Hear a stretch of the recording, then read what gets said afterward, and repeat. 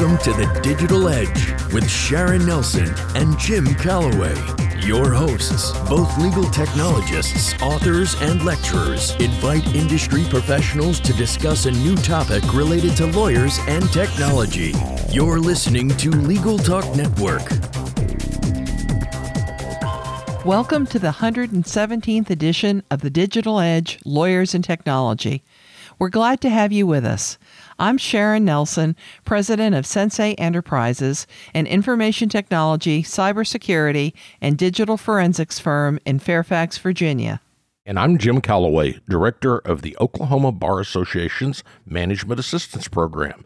Today, our topic is the practical application of AI to the legal profession. Before we get started, we'd like to thank our sponsors. Thanks to our sponsor, Clio. Clio's cloud-based practice management software makes it easy to manage your law firm from intake to invoice. Try it for free at Clio.com. That's CLIO.com. We'd like to thank Answer One, a leading virtual receptionist and answering services provider for lawyers. You can find out more by giving them a call at 800-ANSWER1 or online at www.answer1.com.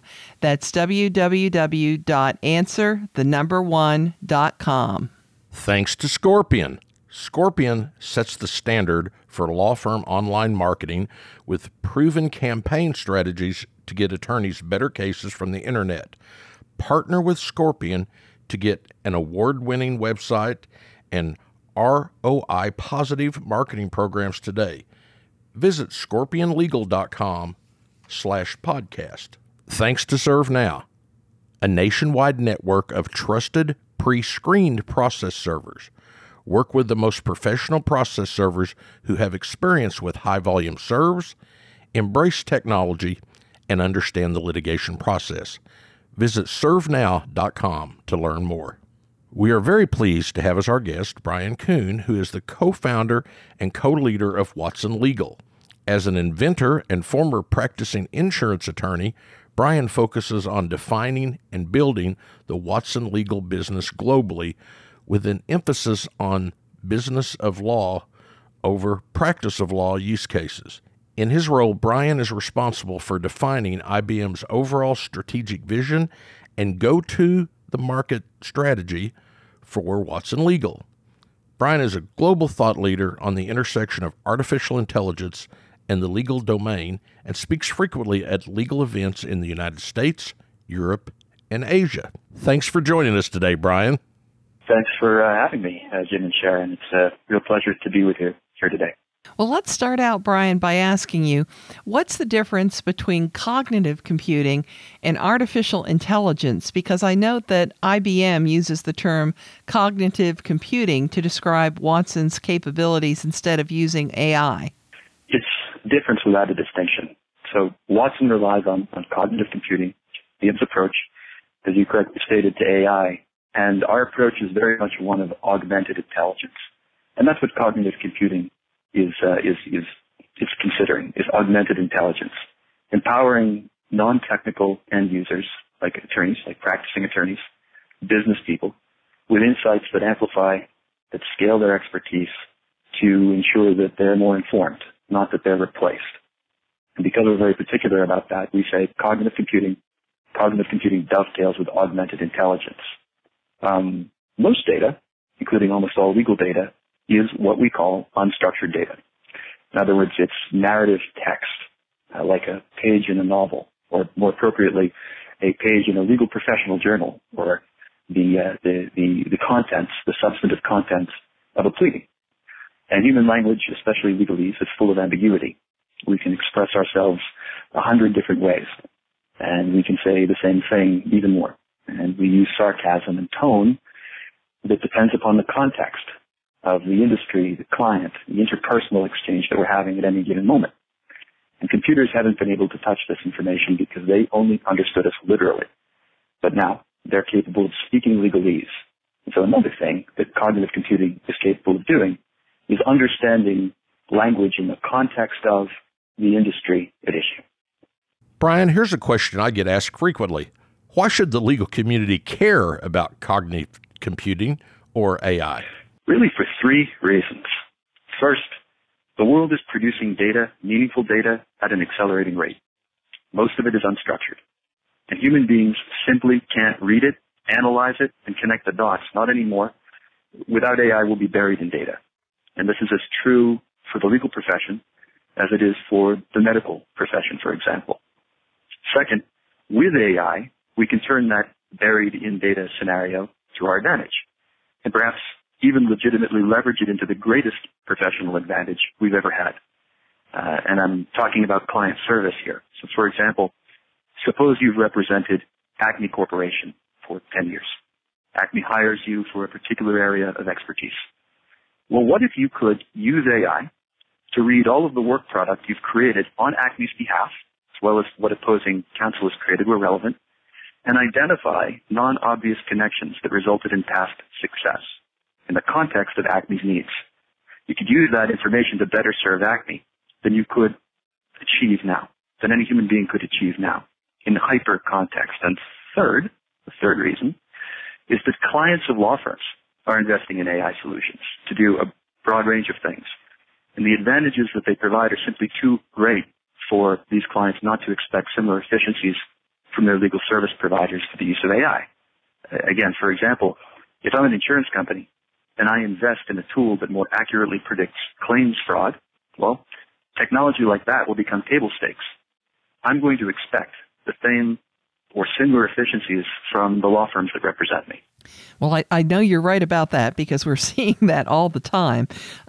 See if you could explain to me why Watson Legal focuses primarily on augmenting the business of law as opposed to the practice of law. ROI. Most cases take 18 to 24 months to settle a resolve at trial. That really means 18 to 24 months for an AI tool to demonstrate ROI in a practice of law scenario. Also, accelerating the practice of law really doesn't result in the significant financial benefit for our clients, which is surprising, but this is what we've learned after conducting over 100 different use case identification workshops. Using AI, on the other hand, to help determine profitability, to repurpose prior work product in the context of the current scenario, to compete, to draft billing entries that are never rejected, these produce measurable benefits and also have a short time to value. How is Watson being used by legal entities today? Most of our clients are corporate law departments and government agencies, particularly, though, corporate law departments with large external counsel spends. We will pivot to serve law firms soon, but the most significant demand has come from the clients of law firms around reducing outside counsel spend and repurposing previous work product with AI in the context of the situation at hand. You'll notice that that's a common refrain, and we'll speak about it soon when we discuss the top-ranked use cases that we're seeing globally that were a product of those 100 workshops we conducted. Okay, before we move on to our next segment, let's take a quick commercial break. Is your firm experiencing missed calls, empty voicemail boxes, and potential clients you'll never hear from again? Enter Answer One Virtual Receptionists. They're more than just an answering service. Answer One is available 24/7. They can even schedule appointments, respond to emails, integrate with Clio, and much more. Answer One helps make sure your clients have the experience they deserve. Give them a call at 1-800-ANSWER1 or visit them at answer1.com/podcast for a special offer. Looking for a process server you can trust? ServeNow.com is a nationwide network of local pre-screened process servers. ServeNow works with the most professional process servers in the country. Connect your firm with process servers who embrace technology, have experience with high-volume serves, and understand the litigation process and the rules of properly effectuating service. Find a pre-screened process server today. Visit ServeNow.com. Welcome back to the Digital Edge on the Legal Talk Network. Today our subject is the practical application of AI to the legal profession, and our guest is Brian Kuhn, who is the co-founder and co-leader of Watson Legal. Brian, you've stated that you've developed a framework for evaluating and prioritizing uses for cognitive computing / AI in the legal domain. Can you summarize what that framework consists of? Certainly. There are certainly good applications and bad applications as judged by business value and time to value. When we began Watson Legal, we met with, and we're fortunate to meet with all of the clients that said, yes, we will agree to meet with you. And we heard them raise their hand and say, I want to do this with Watson. I want to do that with Cognitive. But what we learned is that there are several metrics of success that we look at when evaluating the practical fit, the practical and ethical application of cognitive technology to the legal domain. On the one hand, historically, when Watson Legal was a new business, we encountered scenarios where our clients brought us potential ideas. We were privileged to do business with them. We were privileged to speak with them, so we said yes. But we learned from those experiences that there are patterns of interest that cluster into several broad categories. And we've conducted over 100 use case identification workshops in North America, Asia, and Europe. And we've asked our clients to bring 10 ideas to each workshop. We'll evaluate those ideas according to the metrics that I'm about to share, and we'll end up with one prioritized use case.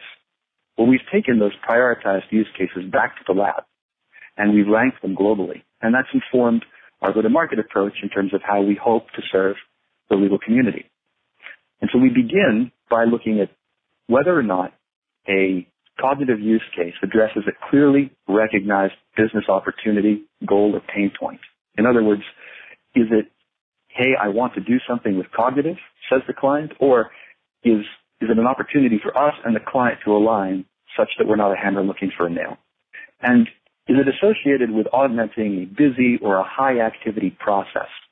Something that, from a workflow perspective, attorneys and legal professionals do a lot to confirm business value. And then does it have a cognitive element? In other words, does it involve doing something that people tend to do, such as reading, such as analyzing, such as training, or things to do with language? And does it utilize readily available, high-quality, accessible content and a defined data repository of mostly narrative text, mostly unstructured data, not information in fields and databases, no SQL backends, but the substantive content of treatings, for example. So those are the first four elements that we look at, and then from there we go a bit deeper. And we look at four additional metrics. We look at the potential benefit of the use case to IBM's client. Is it high, medium, or low? It's high if it provides a clear, significant financial ROI. It's medium if it provides a positive ROI, but it's less quantifiable. And it's low if the metrics are unclear with little or no clarity into potential ROI. So we look, again, at the benefit to our client, and then we look at the benefit to the end user. That might be our client, and it might be the client of our client, a law firm's client, for example. Then we look at strategic alignment, and this goes back to making sure that we are not a hammer looking for a nail, that we're not aligning with a client that wants to do something perhaps less than transformative that won't really help them. So we try respectfully to guide them towards something that can have an enterprise-wide or practice area-wide effect on their business, a positive effect. And then finally, the fourth element is speed to implementation. In other words, some organizations have an appetite to do something transformative, and that might take 2 years. And there might be an implementation that consists of various stages, each delivering value, but it's a long-term approach. Other organizations, they have an appetite for something smaller, something that provides a more immediate return on investment. And so understanding that allows us to better serve our clients. That's a long process, don't you think, Jim? It really is. I was thinking I should have started taking notes when we went through that. Well, but here's the thing about that. It is a long process. And so we're dealing not with a point solution. In the past, products were sold in boxes. And everybody that downloaded a product, so to speak, got the same product.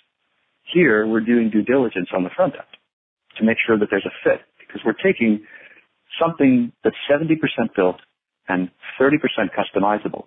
And in return for that due diligence, what our clients get is something that operates in the context of their needs, of their clients' needs, not in general. And so from that process, we're able to bang the drum again for my context mantra and deliver value. Do you encounter reoccurring patterns of interest in certain use cases once you evaluate and prioritize use cases with clients? And if so, could you describe a couple of them? Absolutely. I can think of two. So with corporate law departments, the primary concern that they've shared with us, particularly in the financial services space, no one hires more external lawyers than financial services companies, banks and insurance companies, is outside counsel spend. These companies are spending 30 to 50% of their entire law department's annual budget on outside counsel and are already using analytics to look at legal invoices. And so they're looking at structured information, UBTMS codes, timekeeper identity, how much time a timekeeper billed on a task. The lawyers, outside lawyers, they're incorrect in terms of their designation of UBTMS codes 30 to 40% of the time. We sold Outside Counsel Insights, which is a tool that I invented together with Shauna Hoffman, my co-leader of Watson Legal, to an insurance client that had a $1.3 billion per year external counsel spend. We showed them a $392 million savings. They were already using structured data analytics. What we did, what Outside Counsel Insights does that's different, is that it reads like a person the narrative task descriptions contained within invoices and either designates the appropriate UBTMS code or, I should say, and/or, provides a very granular, high-definition understanding of what an appropriate level of effort is for repeatable legal tasks, and at the line item level at that, so that companies can move forth with evidence towards fixed-fee billing strategies, or can enlarge their fixed-fee billing strategies. This is a tool that most large insurers in the United States are discussing with us right now. The second pattern is not unique to corporate GCs. The second pattern is the most dominant pattern across different types of legal entities, and it really is cognitive knowledge management. We call it early case insights. And I've hit upon it a bit already. The idea is, can I mine my vast repository of historical work product that I, as a law firm, as a practice area within a firm, or as a company that hires law firms and have used external counsel, can I repurpose this information in the context of my current needs? If I'm a company, this means perhaps I still need outside counsel, but in whole or in part, I can repurpose work that I have bought and paid for and not have to repeat it and reduce the number of links in the chain in terms of needing outside counsel. If I'm a law firm, I can delight my client because this is in the context, again, of their needs, what I've done for them. Perhaps I can even charge my client slightly more money in return for a more consistent, timely legal result, and something that takes their unique needs and our relationship over time with that client into account. In other words, this is about operationalizing what law firms, legal entities do well, democratizing it throughout the legal organization, and producing a profound level of consistency in delivering client service. Interesting. Well, I certainly see some risk, at least, in applying cognitive computing / AI to the legal domain. I'm curious to know whether you see any risk. I do. And that might sound provocative, coming from someone who, for whom this is a great passion. However, I do. The greatest risk, I would respectfully submit, is if the legal community, academics, practitioners, technologists, the legal community doesn't come together soon to think about a framework for the practical and ethical application of AI to the legal space, a defined framework, a Sedona Conference analog, if you will.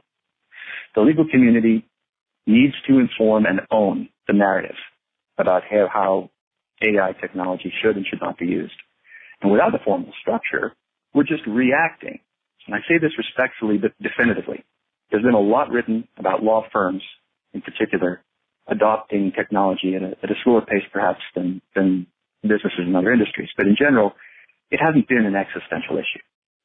Over the next several years, deep technological prowess will absolutely be an existential issue for law firms. And so, if I may, at MIT, on October 30th and 31st of this year, in collaboration with a number of businesses, IBM is going to put forth a proposed framework that the legal community can change and alter and amend as it sees fit, but put forth a proposed framework for the ethical and practical application of AI and blockchain technologies to the legal space. Well, that certainly sounds like a good idea. And as you know, I wanted very much to be at that conference and can't be, but I hope it goes well for you. I worry about things like human bias getting into the AI cognitive computing as it relates to, say, assessing the risk of someone committing another crime or trying to determine sentences for people. Do things like that trouble you too? They do. I was at a conference in Zurich, an International Bar Association conference in Zurich, and a question was asked about judges training cognitive tools, not just IBM's tools, but cognitive tools. Would those tools not inherit the biases of the judges? The answer is potentially they would, but that might be a good thing, because rather than moving forward with tools that inherit the biases of people, we might use these tools as mirrors to show us our own biases, and then we can react accordingly. We can react differently. Perhaps that's a way that they can be used in that context. Access to justice is another. Cognitive tools are trained. They're not programmed. They reason like the people who train them. Imagine lawyers using pro bono hours, donating pro bono hours to train cognitive tools in, for example, domestic violence law in a given state to help the dismally high number of litigants who have to defend themselves pro se. We are doing a miserable job right now when it comes to access to justice as a country. I think that as a developed nation, we're second to last or last in terms of access to justice for people with limited means. I don't know if we can solve that problem with warm human bodies. I don't know if we can scale. But technology, while no panacea, technology can certainly help going forward. And this is a quite positive implication of artificial intelligence in the legal space. You're more optimistic than I am, but I do love an optimist. Well, I think as somebody who's been working more on access to justice issues, there's certainly a huge need there that it is in question whether we have enough warm bodies with JDs to meet the need. Before we move on to our next segment, let's take a quick commercial break. Imagine what you could do with an extra 8 hours per week. That's how much time legal professionals save with Clio, the world's leading practice management software. With intuitive time tracking, billing, and matter management, Clio streamlines everything you do to run your practice from intake to invoice. Try Clio for free and get a 10% discount for your first 6 months when you sign up with the code TDE10. Of course, you can find Clio at Clio.com. That's CLIO.com. Feel like your marketing efforts aren't getting you the high-value cases your firm deserves? For over 15 years, Scorpion has helped thousands of law firms just like yours attract new cases and grow their practices. As a Google Premier Partner and winner of Google's Platform Innovator Award, Scorpion has the right resources and technology to market your law firm aggressively and generate better cases from the internet. For more information, visit scorpionlegal.com/podcast. Welcome back to the Digital Edge on the Legal Talk Network. Today, our subject is the practical application of AI to the legal profession, and our guest is Brian Kuhn, who is the co-founder and co-leader of Watson Legal. So what is your prediction, Brian? What will the application of cognitive computing / AI look like within the legal profession in, say, 5 years from now? I think it will look quite different than it does today. We're used to looking at AI from a solution standpoint. In other words, most of us imagine using software tools similar to the ones that we currently have, with the difference being that those tools also incorporate AI. I think that this approach is temporary, a bridge to something else, because the real power of AI is its ability to combine data from different domains of knowledge and generate net new insights. This is incredibly radical. Think about material science, Teflon and graphene. Most of the materials that have been discovered by accident. But if a cognitive tool had access to open source data about these materials, research papers, and so forth, it would be able to do what no human being can do. No matter how smart, no matter how intelligent you or I are, we can only be truly brilliant, if we're lucky, in one area. A machine can be meaningfully brilliant in many areas and can see non-obvious connections. I'm really talking about creativity. To my material science example, if most materials were discovered by accident, and if a smart machine had access to information about metals and fluid viscosity, et cetera, it would be able to read more in less time than a human being or even a team of human beings ever could to produce net new insights. I think that's what we have to look forward to in the law. That's what we have to look forward to in medicine. A cardiologist right now sees you as a heart, not as a whole person. But of course you are a whole person. And of course, when a client approaches a law firm, its needs aren't really passed through the Swiss cheese filter, whatever practice area that law firm has. Its needs are more holistic. So being able to use AI to read broadly across information with expertise in multiple domains is the ultimate promise of artificial intelligence. I see each law firm in the future having its own AI. Now, in addition to that, there's also the concept of cartridges. Cartridges that are trained to reason like the people who train them, such that you could point these cartridges at other data, and it would analyze that other data as if by the lawyers who trained them. I can see a future where lawyers train cartridges, where there's a marketplace for cartridges. Law firm X does something very, very well, but it's high volume, and it would like to train cartridges to reason like it, and it offers them as a subscription service to its clients. Clients point those at their own data, and they get the benefit of all the know-how, the specific reasoning that they already value of that firm applied to their information. This is another change that I foresee. Well, discussing technology changes, and if I might say things lawyers are scared of and don't want to think about, is there an intersection between cognitive and AI and the blockchain technologies we hear so much about? I knew you were going there, Jim. There is, and until very recently, these two technologies have been presented as separate transformational monoliths, AI and blockchain. But how do they intersect? AI deals with unstructured data largely. Blockchain, as we know, has largely dealt with structured data. Well, until now, lawyers and their clients have operated in a world of complex, of disconnected, siloed information. That's not new news. Locating facts, determining if-then conditions, like those contained in the Uniform Commercial Code, and whether those conditions have been met, arguing rights and obligations. These are some of the tasks that add complexity to legal processes, and the beauty of blockchain is its simplicity. It's a platform for everyone to know what's true. Full visibility end to end. Trust is what blockchain represents.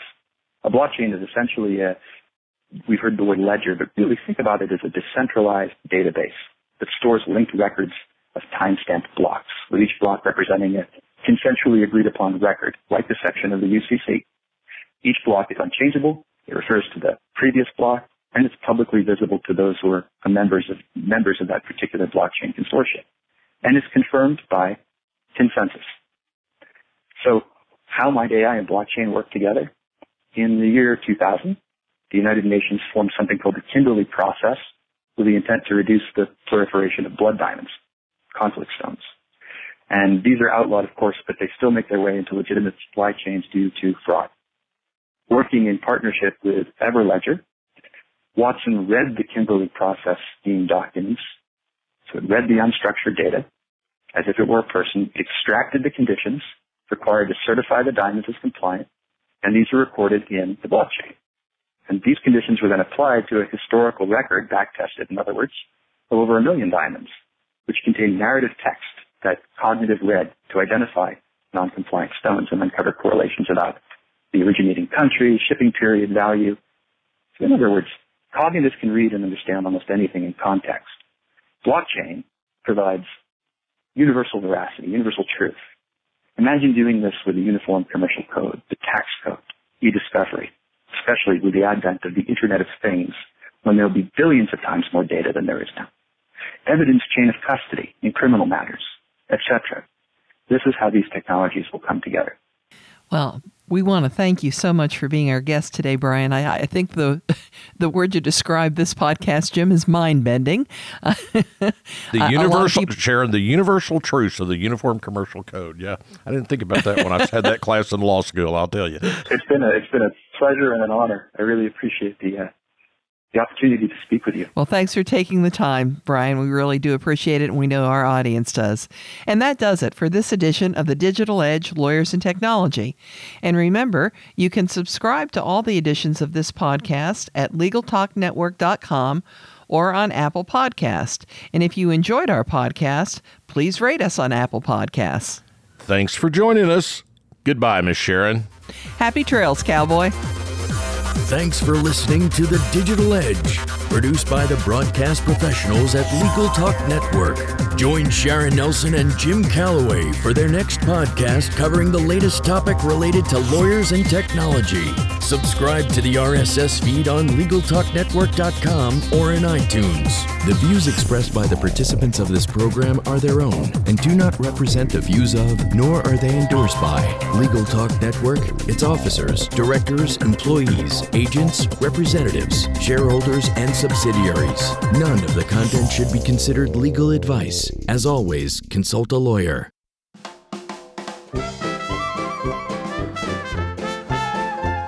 Starting your own solo practice is tough. Hi, my name is Adriana Linares, and I host a show called New Solo on Legal Talk Network. In it, I interview successful lawyers who've gone solo and experts in marketing, management, technology, and everything else you need to know that you didn't learn in law school. Find us on iTunes, Google Play, or at LegalTalkNetwork.com.